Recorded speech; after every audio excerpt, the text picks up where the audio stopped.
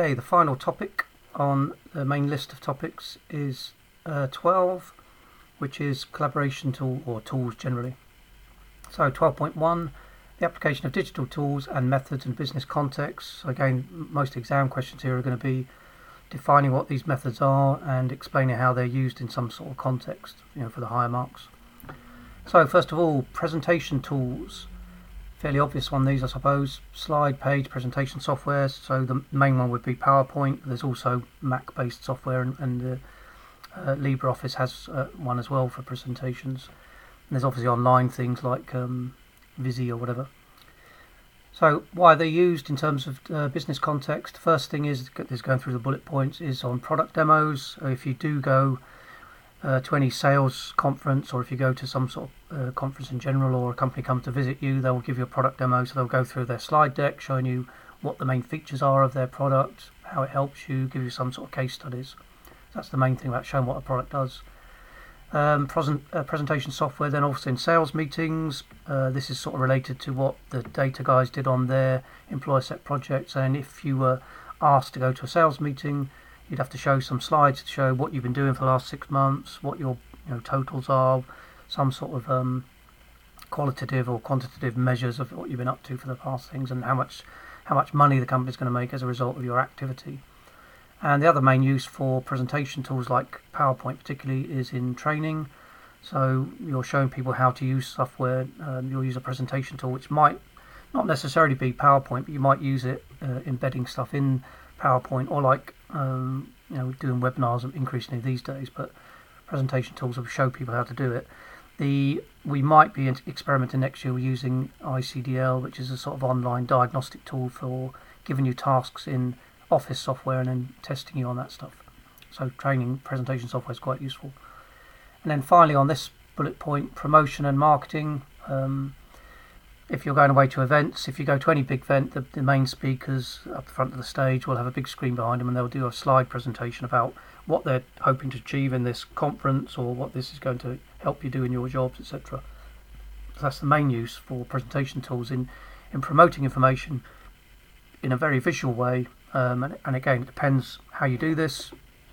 We did talk about increasingly these days people are a bit sick to death of presentation slides all the time, and recently in the last few years there's been something called the Takahashi method, which is somebody just puts up a word or even a letter on the screen behind them, and then they just talk about the topic. So you're paying attention to the speaker, you're not looking at them behind the screen with hundreds of pieces of text that you're trying to read through. So again, it depends how you present information, but that's what it's mainly used for. The next main bullet point is digital infographics.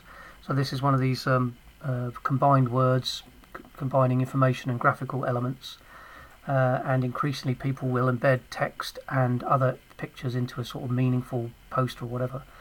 And the two main ways that digital infographics are used are, as I've just mentioned, in posters. So you might see a poster explaining a piece of information on an event, and also in leaflets. So increasingly companies will go and hand out leaflets, particularly at trade shows, and say here's a short brochure or a short leaflet or a poster telling you what our product does and how it's going to help you.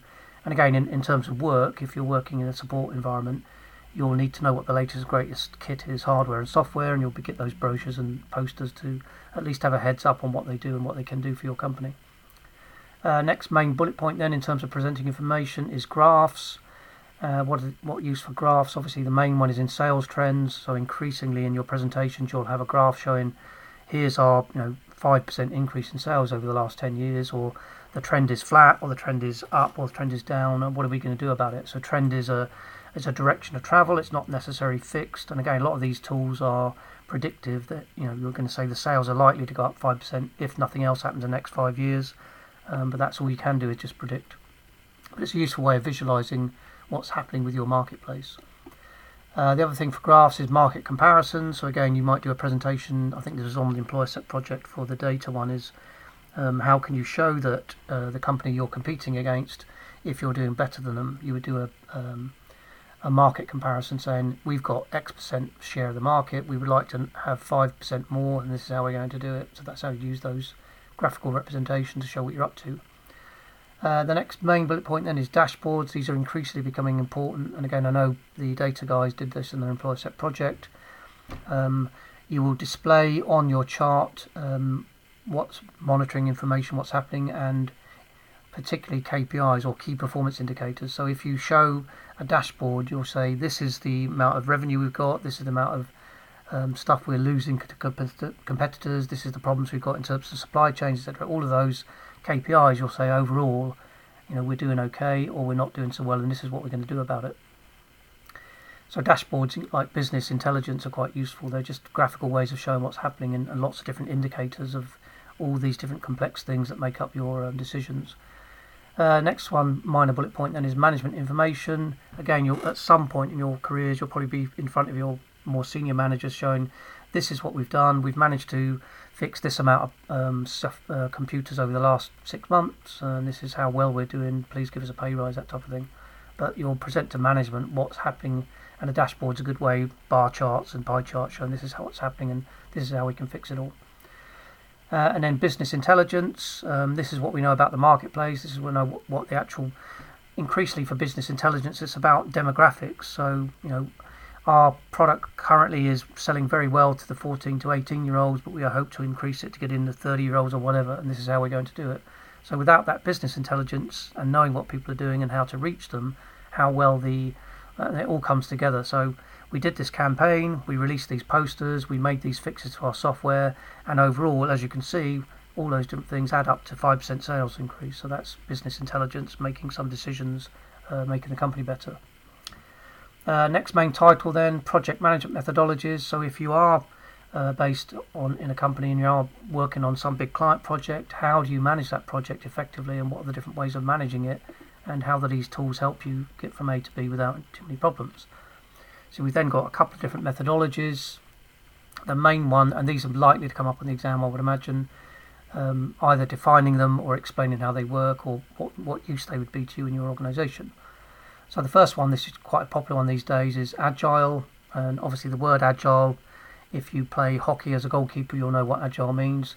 But Agile is promotion of adaptability. If you can react to things really quickly and change, then obviously you're not stuck working on the same problem over and over again because you're not prepared to make a change. Underneath that sub sort of heading for underneath Agile is using different frameworks, which are different types of Agile framework, I assume, or different types of frameworks that help you adjust to problems in a different way. So the first of these is Scrum, and this presumably comes from playing rugby. You get your heads together and you work on it as a team.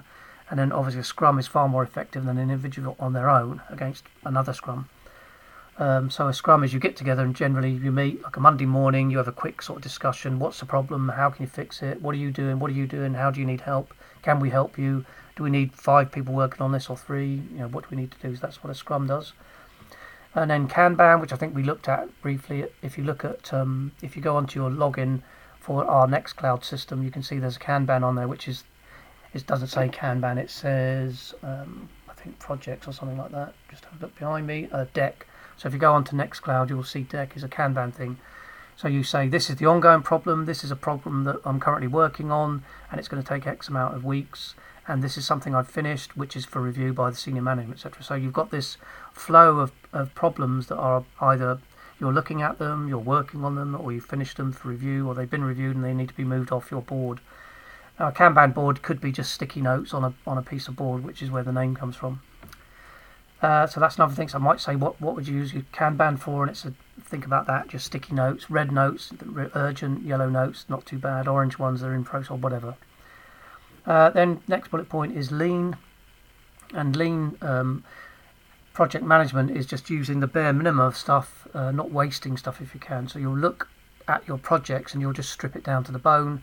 And this comes from the Japanese sort of car manufacturing process where they looked at it in great detail and removed all sorts of unnecessary processes. And as a result, they churned out cars really, really quickly, and they in fact became very competitive, and they beat the American and German markets because of their lean technology. And a lot of people now use that generally in other practices. What don't you need to do and what's causing problems, get rid of it, make it as lean as possible. And again, if you think about lean meat, it's getting rid of the fat and the waste. Next bullet point is sprints. So again, companies will have this process, this agile process, and what they'll do is at the end of every month they'll do a sprint. So they'll get everyone working on one problem to get rid of it. so they can move on. So sprints is racing towards the finish line, if you imagine. A lot of these things are sort of analogies things, aren't they? The next bullet point then is the waterfall model, which is a sort of traditional model for really big projects. And if you imagine, the waterfall is obviously tumbles down the rock blow by blow.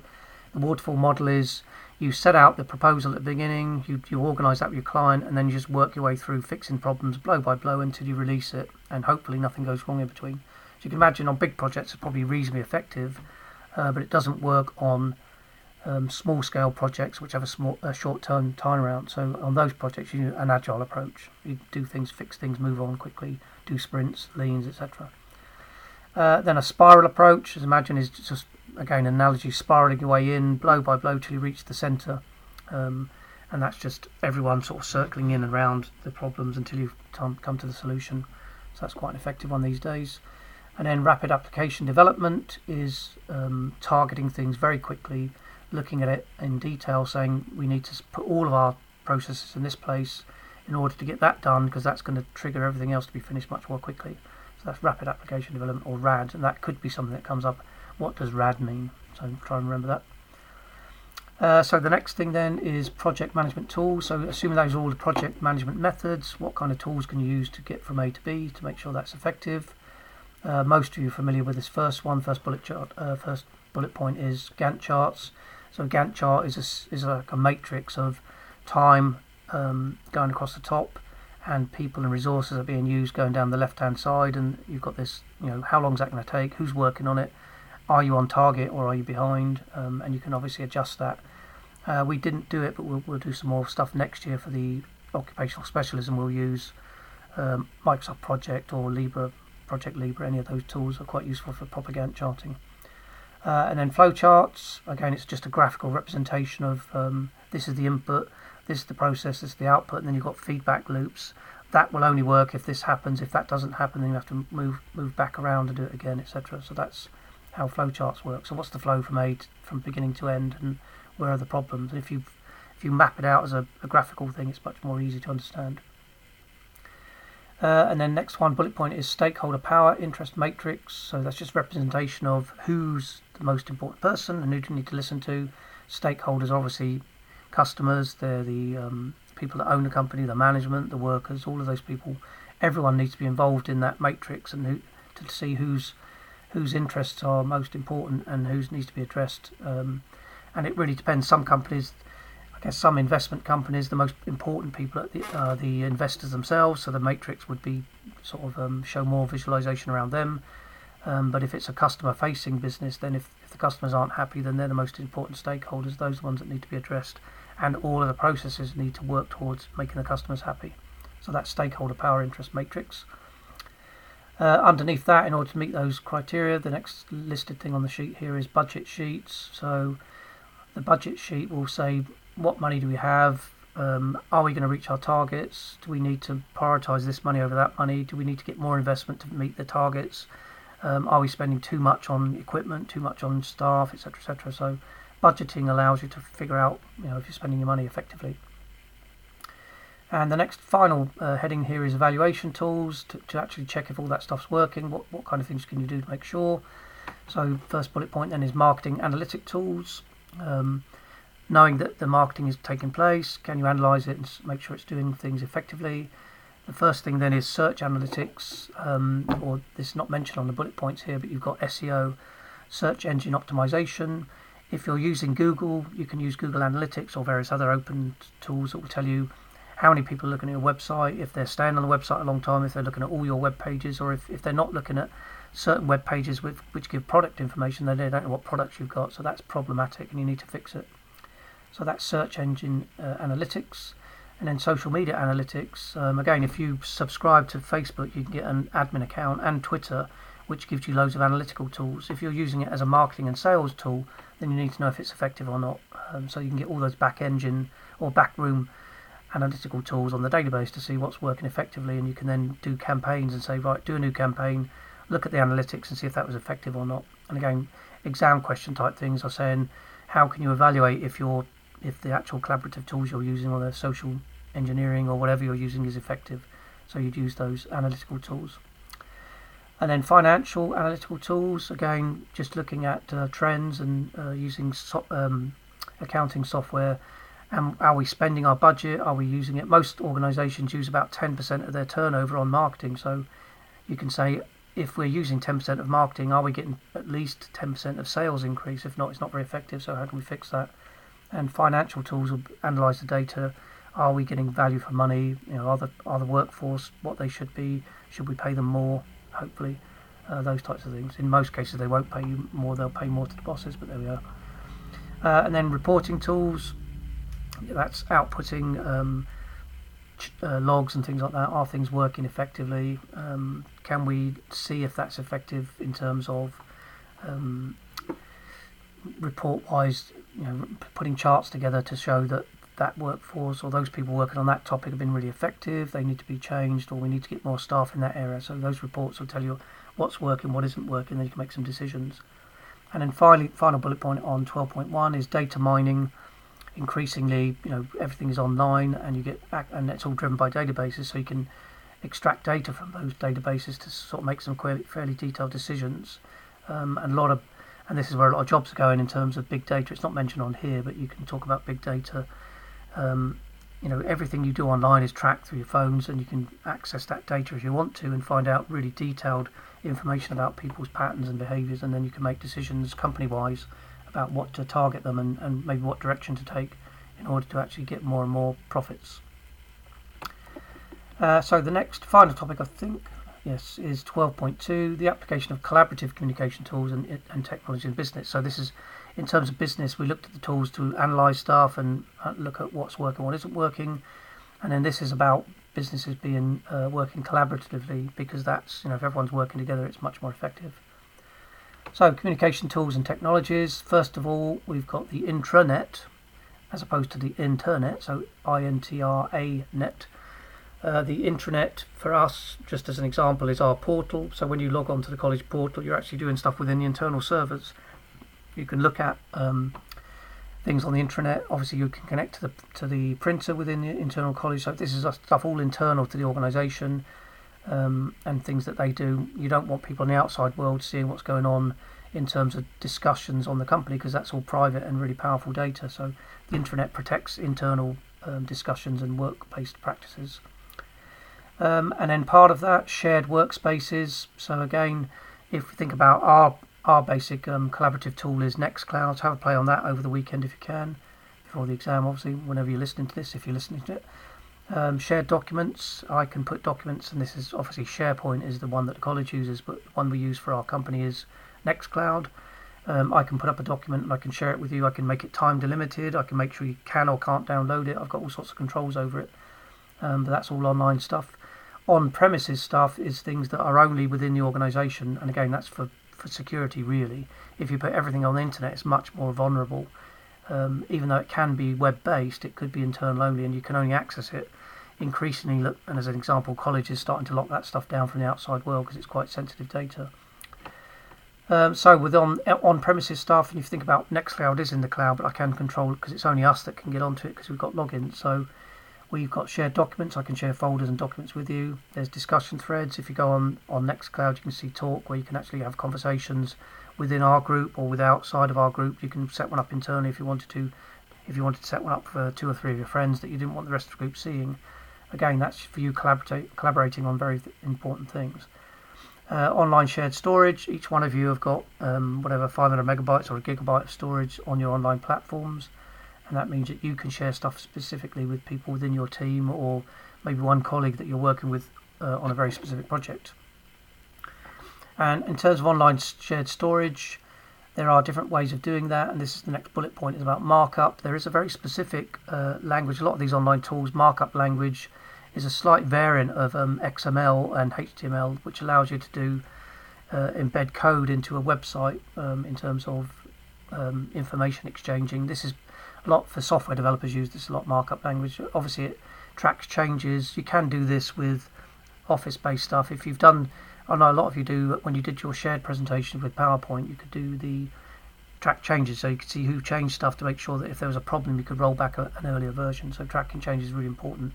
If you think about reports and documentations which you're sending out for customers, you want to make sure they're perfect before they go. So you'll track all the changes. If somebody made some changes at the last minute, you want to make sure they're okay as a manager before you release them to the public. So tracking changes in terms of markup is quite useful. And then comments. When I put together comments with my colleagues in terms of developing materials for your courses, I'll put comments in there saying this is what I think would be useful for the students, but anyone please put a comment whether you agree or disagree. And if somebody comes in and says no, I don't think that's very useful for students, and I'll remove that. That's useful for that markup type language. And then finally on 12.2, increasingly these days is video conferencing. So again, a lot of people use Zoom these days, or other sort of proprietary products. I think on our server, I haven't quite managed to get it going yet because I've just don't have time, but there's a video conferencing tool which we can use, which is called Jitsi. And we can obviously, with our Nextcloud platform, we can do discussions, and we can store those discussions as videos if need be, or like this, using video audio conferencing stuff. Alright, so that's all the collaborative tools, and that's section 12, which is collaboration, done.